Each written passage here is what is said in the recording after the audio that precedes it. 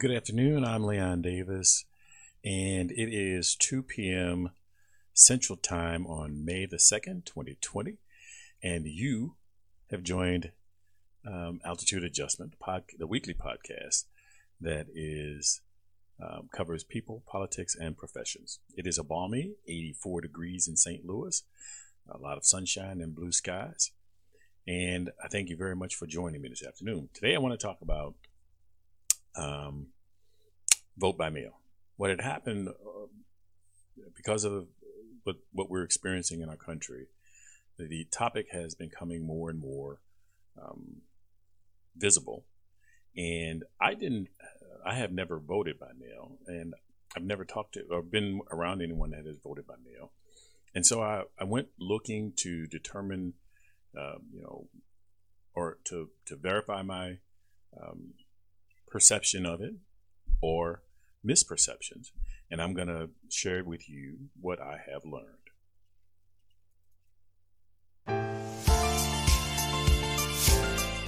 Welcome to Altitude Adjustment. Again, it's great to have you with me this afternoon. So, my sinus is starting to behave weirdly. As I mentioned, it's a balmy 84 in St. Louis, and it's going to be a little warm in here. But so this week I went searching to try to understand vote by mail. So let me first start with a little history. My research showed that most of the sites that I visited conflated together vote by mail and absentee ballot. Now, there's a slight difference between the two. While both of them are returned, so you can vote at home. You don't have to be in person, and you can return the ballot by mail. Now, there are three forms of participation in the voting process. The first is vote in person on election day. The second is vote in person prior to election day, also known as early voting. And third is vote by mail. Now, the vote by mail includes, as I mentioned, absentee ballots and mail-in ballots. And I explained to you a little bit differently the difference between the two. Absentee ballots were traditionally reserved for people out of the country or away from their home polling place, or had a medical reason that they could not get to the poll. And mail-in ballots are now becoming the third category, as mail-in ballots and absentee ballots are combined in some states, where some states have eliminated the requirements to be out of town or the country or to have a medical reason in order to vote by mail. So absentee balloting actually started during the Civil War. Both Union and Confederate soldiers were given the opportunity to cast ballots from their respective battlefield units, and to have them counted back home. Now, the second milestone came during World War II, when Congress passed laws in 1942 and 1944 related to soldiers stationed overseas. Both laws were embroiled in controversies over states' rights and the voting rights of African Americans in southern states. I'm not going to go down that path, but just know that the history of voting by mail has been tumultuous in this country as it is today. I'm not going to specifically, I'll go a little further and then I'll make some other assessments. So the Uniform and Overseas Citizens Absentee Voting Act and the Military and Overseas Voter Empowerment Act were both enacted by Congress in 1986. It requires that the states and territories allow certain groups of citizens to register and vote absentee in elections for federal offices. Now, they both covered members of the United States, uniformed services, merchant marine, their family members, and United States citizens residing outside the United States. States began passing absentee ballot laws for civilians in the late 1800s. Now, originally, as I mentioned, you could only vote absentee ballot if you were out of the country or had a medical reason that you could not make it to the polls. Then in the 1980s, California became the first state to allow absentee ballot voting for any reason. So by 2018, 27 states had adopted a no-excuse absentee laws. So let me give you a few of the statistics, and this is going to be a relatively short show today, because there's not a lot to cover about this topic, but it is an important topic, especially considering what we've been going through.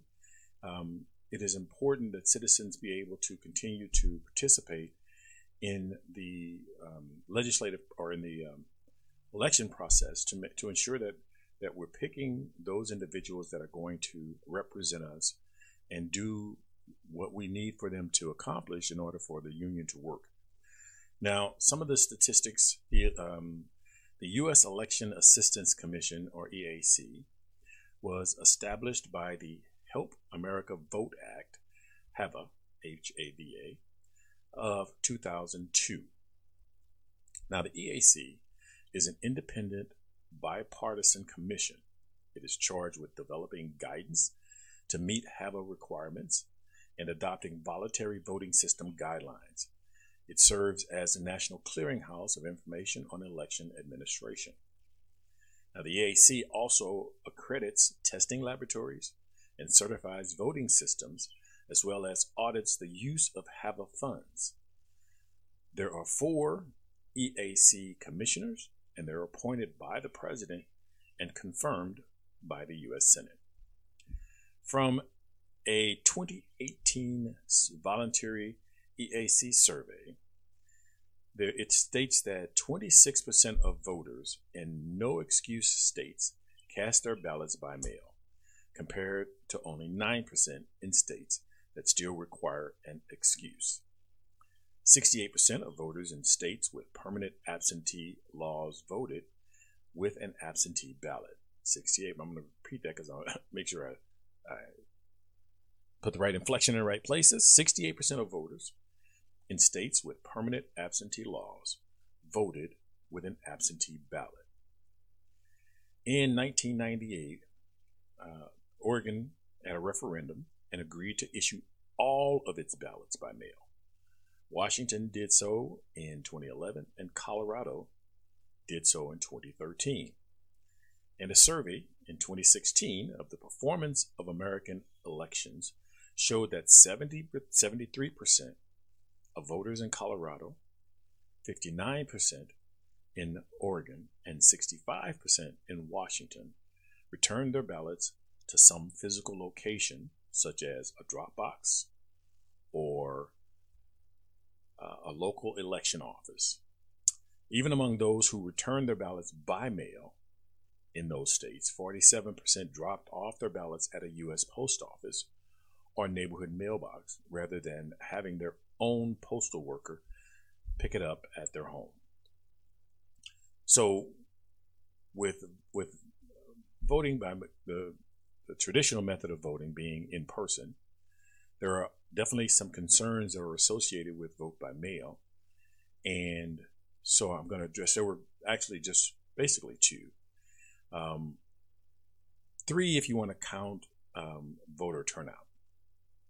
And that seems to be the talking point that's most floated about vote by mail in the current discussion. So there were a couple of studies done, small studies, and they weren't able to come up with a conclusive evidence about increase or decrease in voter turnout.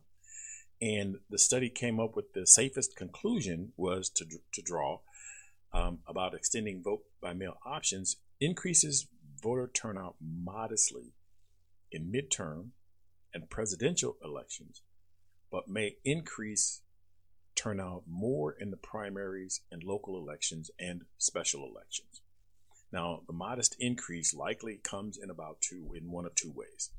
It brings marginal voters into the electorate, and by retaining voters who might otherwise drop out of the electorate. And what we know is that many times voters aren't consistent with voting, and we've seen that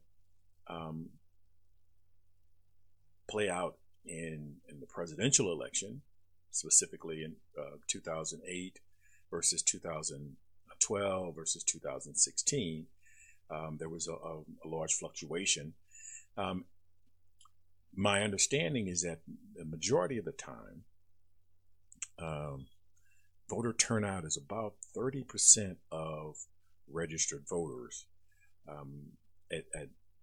in any election, and so they weren't able to conclusively determine if vote by mail impacted that significantly. Another concern about vote by mail is that because the ballot is cast outside the public eye, meaning that the ballot has been completed not at a polling place or not with a polling official observing the person's behavior, the concern is that the opportunities for coercion and voter impersonation are greater. That someone is going to put pressure on someone to vote a certain way, and or fill out a voter registration form or a voter ballot for someone inappropriately. And I ran across a couple of I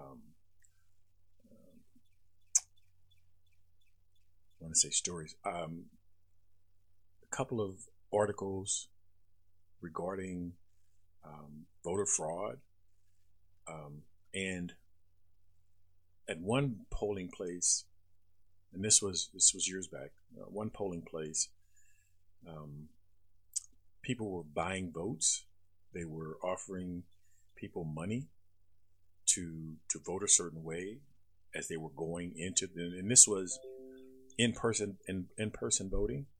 This wasn't identified as mail-in ballots, and so it may be more difficult to identify those situations with mail-in ballots, because unless when the person, so there's no observer there, there's no one to see that person is voting without some form of pressure, without some form of enticement to vote one way or another.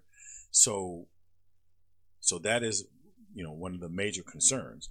In the past 20 years, about 250 million votes that have been cast by mail nationally.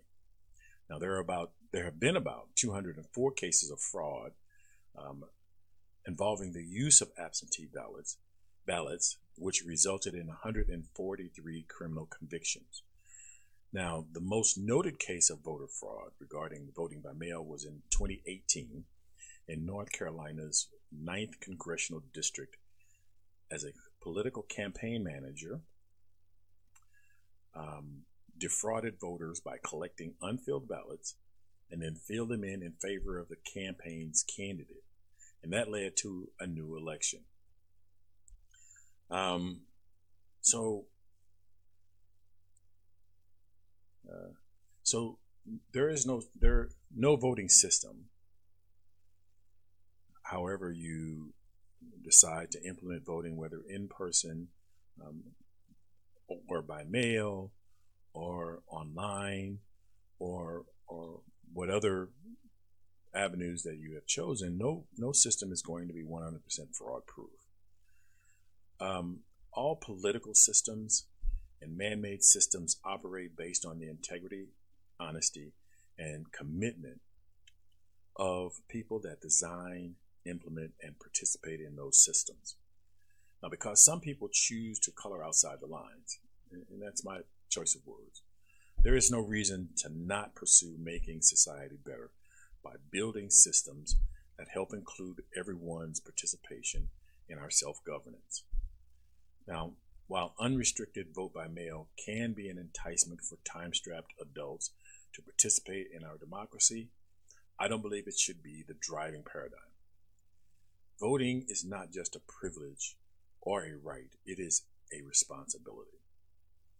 And until citizens recognize their responsibility, no system should be implemented with the intent to increase participation. When people recognize their responsibility to participate in our political discourse, they will spend more time and energy ensuring a better outcome and not just vote because it is convenient or inconvenient. There are many people in our society that have braved their own personal challenges of time and resources and opportunities to ensure a better union by voting however they could. Voting by mail will be alleviating some of the hurdles that these people have faced and is a payment for services rendered. So hopefully you will look into this and support vote by mail in your area.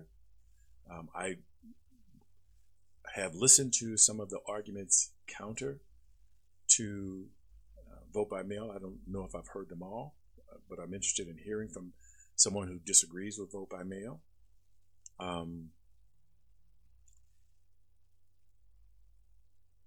If you have any comments, please share those with me because, as I said, I'm developing, while I believe that vote by mail should exist, I am developing my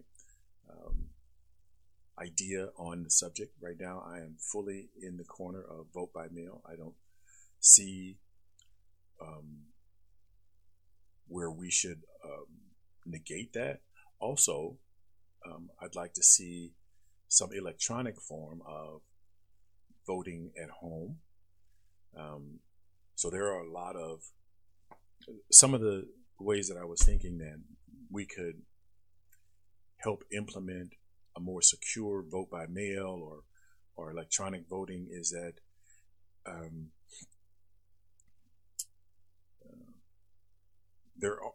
whilst we've seen a lot of security breaches with technology, there are still ways that to thwart your casual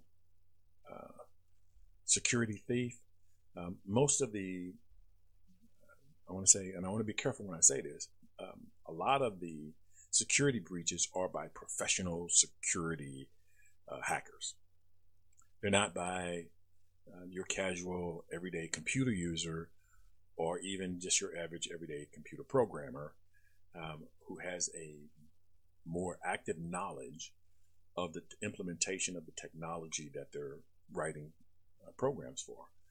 So there is a way to move forward and protect the integrity of alternate voting processes, and that we don't have to always be so afraid or so intimidated by the possibilities that things may go awry that will cause us to become lethargic or paralyzed by the concept of things happening in a negative way. So hopefully we will move forward on some of these and implement those. And again, I don't think it would be the best to implement it just to increase voter turnout, just to increase voter participation. I think that it's important that that we do that to make voting easier for the people who are already dedicated to voting. And so I'm gonna finish up at this particular point. I want to thank you very much for joining me this afternoon. I will be back next week, so please come back and join me. That concludes this episode, and thank you for listening. This podcast is designed for live listener interaction. Visit the website, thelionsdenstl.wixsite.com/home for details about how to join the conversation. The video version of Altitude Adjustment is available on YouTube. Search for Lions Den STL. And the audio podcast is available on Stitcher.com, Anchor.fm, the iTunes Store, and the Google Play Music Store, to name a few.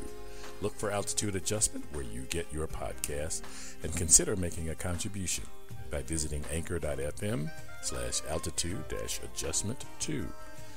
Remember, the internet is powered by your likes, shares, and comments. So please like, share, and comment on this and other episodes, because it matters. As always, be cool, be calm, and above all, be careful. Look out for the other guy, because they may not be looking out for you.